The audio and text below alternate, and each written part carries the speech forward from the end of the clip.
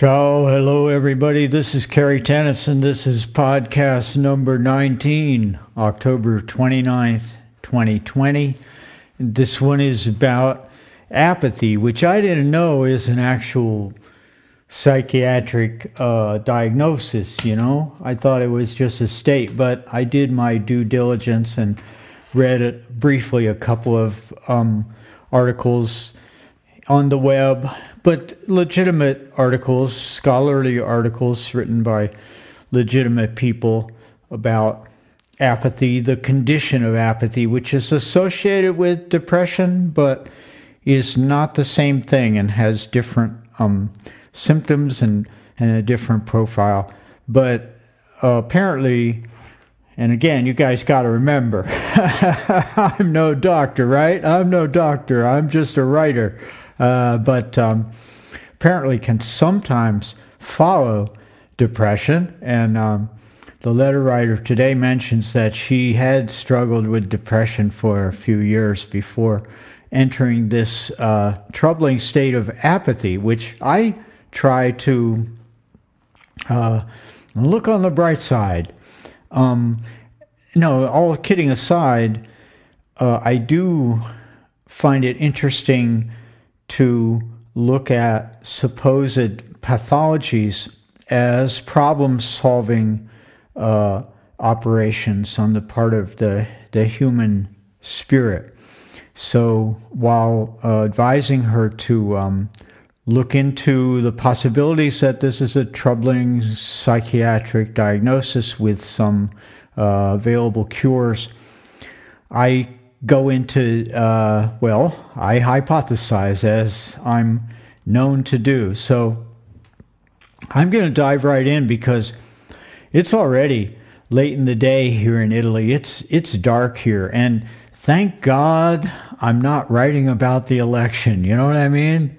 Thank God. And I'm just praying, and I feel like I'm a kid and Christmas is coming. And I remember one time Christmas was coming and I thought I was going to get a shiny new bicycle, and instead I didn't exactly get the bicycle that I wanted. So I know how tough it can be to build up expectations. But anyway, we're all in this together. We're all in this friggin' COVID rowboat together. Me and Italy here with European countries increasingly, shutting down partly, and Italy with this really alarming spike, and us currently in a state of semi-shutdown. Restaurants closing at 6. The swimming pool is closed. Oh my God, my oasis.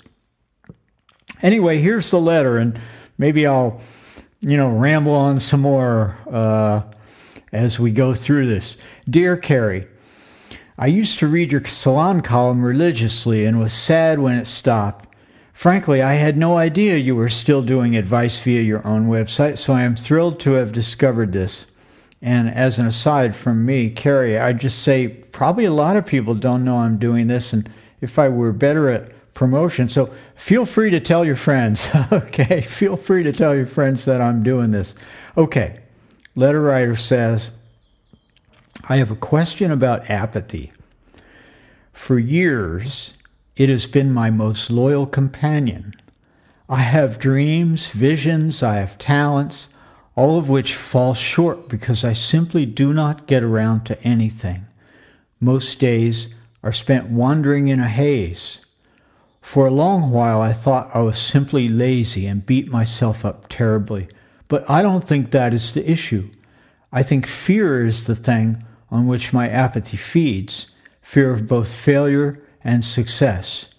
For a few years, I struggled with depression, but I no longer feel depressed, yet my apathy is still around.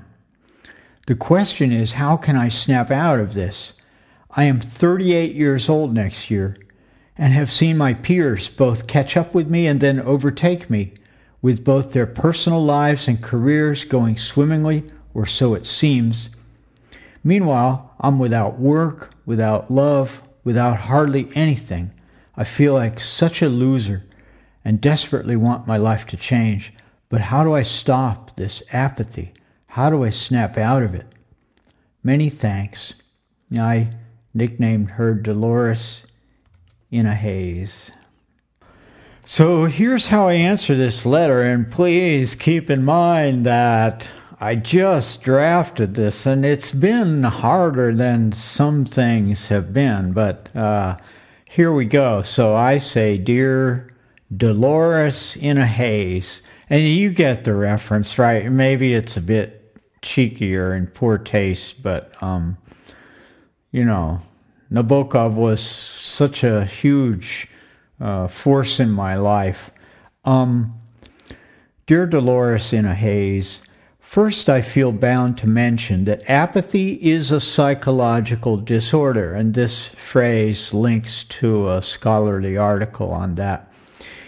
Apathy is a treatable condition, distinct from but related to depression. If you have not seen a professional about it, I suggest you do so.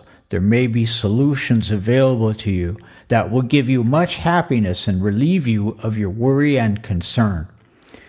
Now then, not being a psychological professional myself, I would like to speculate about the possible meaning of this apathy. I would like to suggest more broadly that sometimes what might be diagnosed as a specific psychological disorder is also a strategy of the self to deal with intolerable conditions and conflicts. I don't know about your case, but I would like to suggest that what you call your apathy could be, among other things, an expressive act.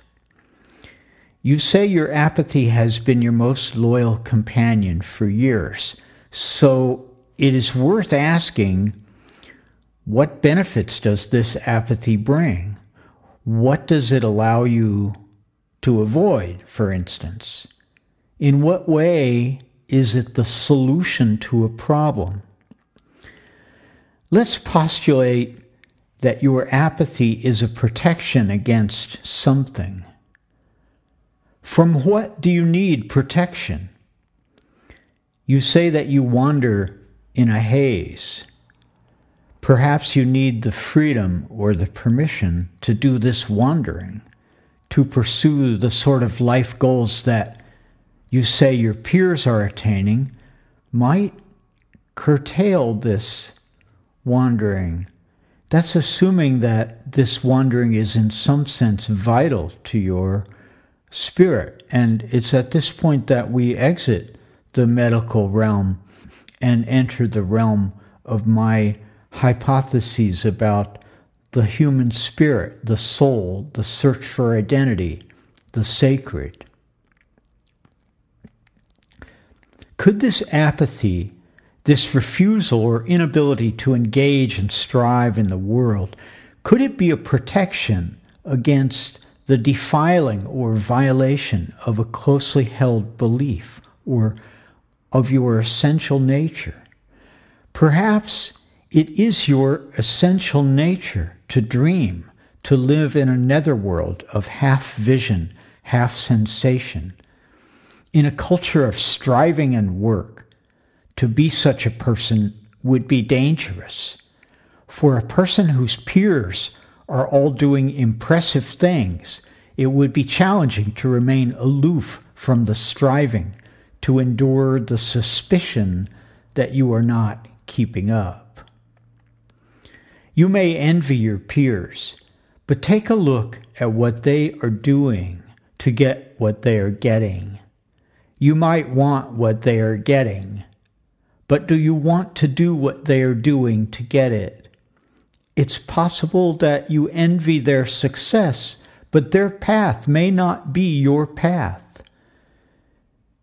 It would be risky and perhaps unkind, however, to come right out and say it. They're your friends.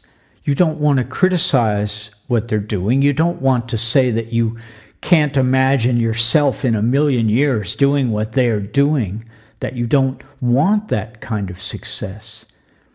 It may be that you feel authentically what a job really is.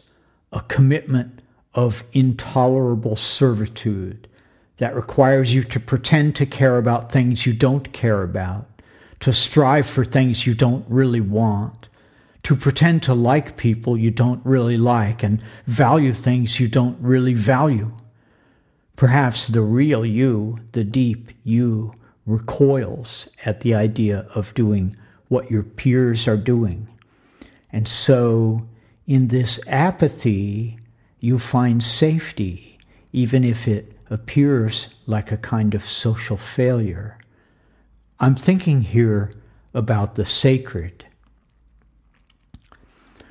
We ourselves rarely know ourselves as sacred beings, but as a set of functions, requirements, and responses to conditions.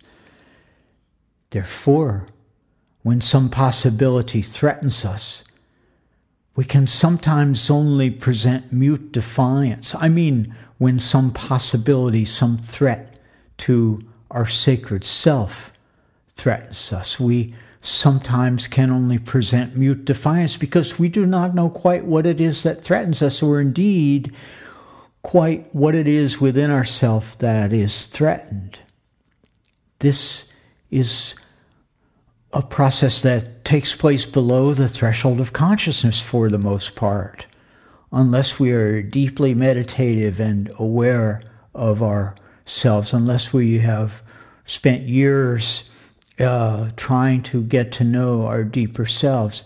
All we can tell in the moment is that something like that striving, something like that life that is so sought after by so many, we can only know that for some reason it's not for us. Hence, the fears you mention. In this case, the fears may well be serving a purpose to keep you from entering into an intolerable situation, to keep you from buying into the striving life that so many of your peers have bought into. No wonder you have not tried hard to win at this competition if the prize is something you don't really want. More work, more advancement, more of the same, only on a more respected level, with more money and more supposed admiration, but also more envy and more backbiting, climbing the ladder. So I suggest perhaps that kind of success is not what your true deep nature longs for. So I suggest that for a time, you concentrate only on your dreams, visions, and talents without regard for where they may lead. Try to simply enjoy them and nurture them for a period of time. And thank your fears for saving you an intolerable and potentially fatal alliance with the devil. The devil. Now, to do this, for you to do this, to just concentrate on these dreams and visions and ignore for a while the practical implications of it, it will require some faith, some trust that it's going to work out. So I pray to you, I beg of you, find in yourself some faith, some trust that this will work out, that if you take the time to introspect and live with these visions that you have, find the faith to trust in those talents for the time being and listen for direction. Watch for signs where to go. Have faith that this will lead you where you need to go. And let me say that where you need to go may not look like where you think you need to go. This is the path of life. Much of it is baffling. It's an instruction. It's a riddle. We press on. So here's one thing I personally learned, and one way that I personally had to change in regard to my creative capacity and my worldly ambitions. So for years, I suffered with my own failure to put my creativity to work in a profession that would pay well and bring me material rewards. I suffered with this for years, wanting more, wanting success, wanting recognition, wanting to be told that what I was doing was of value, which was basically wanting to be told that I had value. And finally, I realized I had it backwards. I had to reverse the relationship between myself and my creative capacity. And I had to find a way to give myself the value that I was seeking to be given by others. So like I, who had been Lord and Master over these God-given talents, these talents that were given to me freely. I didn't work for them. I didn't work for my ability to write in English. I was raised in a very literate household, and perhaps even genetically, I have one of those brains that is very verbal, but I was acting as Lord and Master over these talents, and I had to reverse the relationship and become instead the servant of these capacities. I had to give up trying to be the star and instead be the humble nurturer of these talents, which sort of had a life of their own and had a will of their own. I joke here, I had to serve at breakfast and bed. I had to give it paid vacations. But I did this. I quit seeking fame through my writing and began to practice my craft only in obscurity, while I, playing the grown-up in the equation, went to work on the streetcar every day, humbly, to make a living. So, while I wanted fame, my talent had to be left alone, not hurried, not exposed to criticism or expectation, not panicked. In this sense, my talent was like my child, and I had to be the adult. This process, which I've written about other places, and was during this period that I was working a humble corporate job and riding the streetcar every day and writing in my journal. This process led to some deep change. It took time and effort, but it did lead to a fundamental change. So much of the analysis, it took place in a private journal that I was writing in on the streetcar, and which my talent was allowed to unfold in its own peculiar way. And it was not really analysis that happened in the writing. It was the development of a style, and it was the development of a habit of accessing the images and imaginings that were there waiting at the door, at the stage door, And there was trust involved, self-trust. I wasn't going to distort what emerged in my dreamy writings or make it pretend to be something it wasn't. And I should say, for me, this servitude to my own craft was a kind of penance. Because before, I had tried to break my talent like a stallion. I had tried to tame it and control it. I had sent it out on the stage to pretend to be brilliant, cutting, scholarly, intense. This exhausted it, my talent, that is. My soul did not want to mimic literary heroes like Thomas Pynchon and Norman Mailer. It was actually my particular voice that had to be nurtured. So The prize is the self. The self is the prize. So while a therapeutic model would suggest a cure for this apathy of yours, and it is about time that I got back to the letter writer, isn't it? I want to offer this idea as well, this suggestion, for you to interrogate this apathy, interrogate this haze, speak with it, ask what's its purpose, what is its meaning, have a dialogue with it. And I would ask, how do you feel when you're in it? Do you feel safe? Are you protected? And what happens when this apathy begins to feel like a prison? Rather than fight it, I would suggest listen to it. What voices are going on in this haze of yours?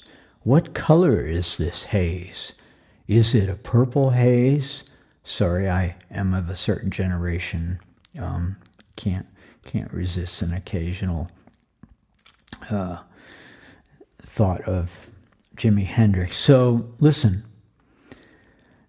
one more thing, and this is about the social context in which this is happening.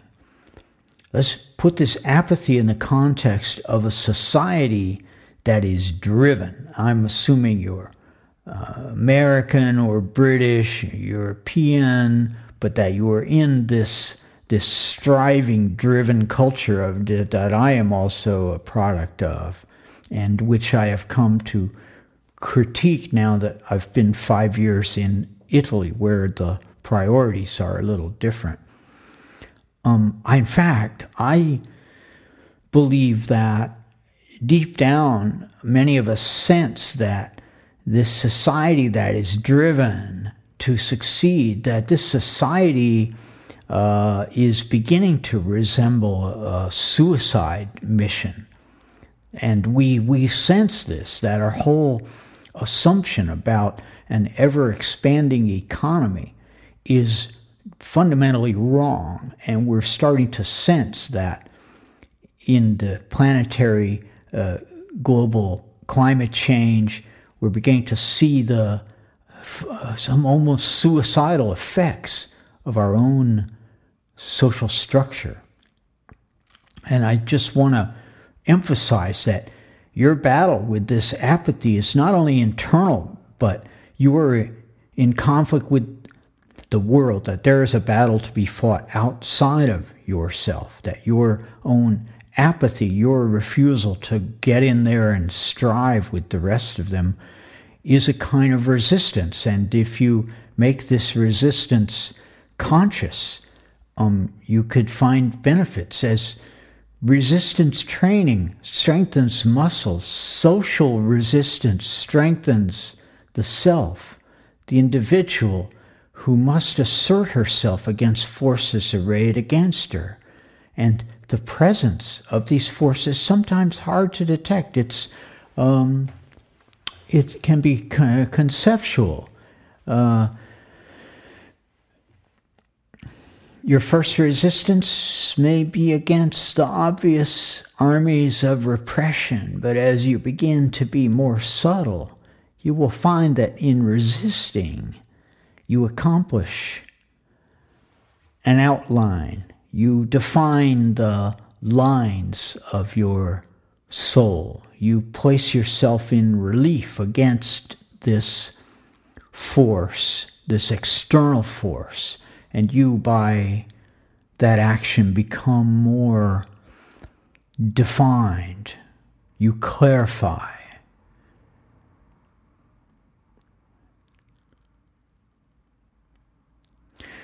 What is the self at the core? What does it look like?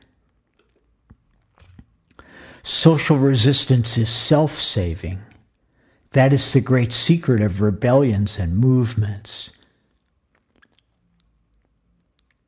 So enumerate your dreams, your visions, your talents, nurture them. Here's something I do in the writing workshops that I lead. I sometimes say, let's have a dialogue. Let's have a dialogue. Each of you, each of us, have a dialogue with our own internal creative self. Let's check in like a mother or a caring servant. Or the dialogue might be something like, hey, creative self, how you doing? How am I treating you? What do you need from me? What are your complaints? Where am I failing to give you what you need for a full creative life? Yeah, and invariably, the creative self answers. That's funny, the creative self. The creative self will often answer such a call, and it's fascinating to see this happen, and it's been helpful to me at times to find that my creative self needs certain things that I've not been supplying. So give that a try, and I think that's it. I just want to say this is to sort of sum it up. The self is the prize. The prize is the self.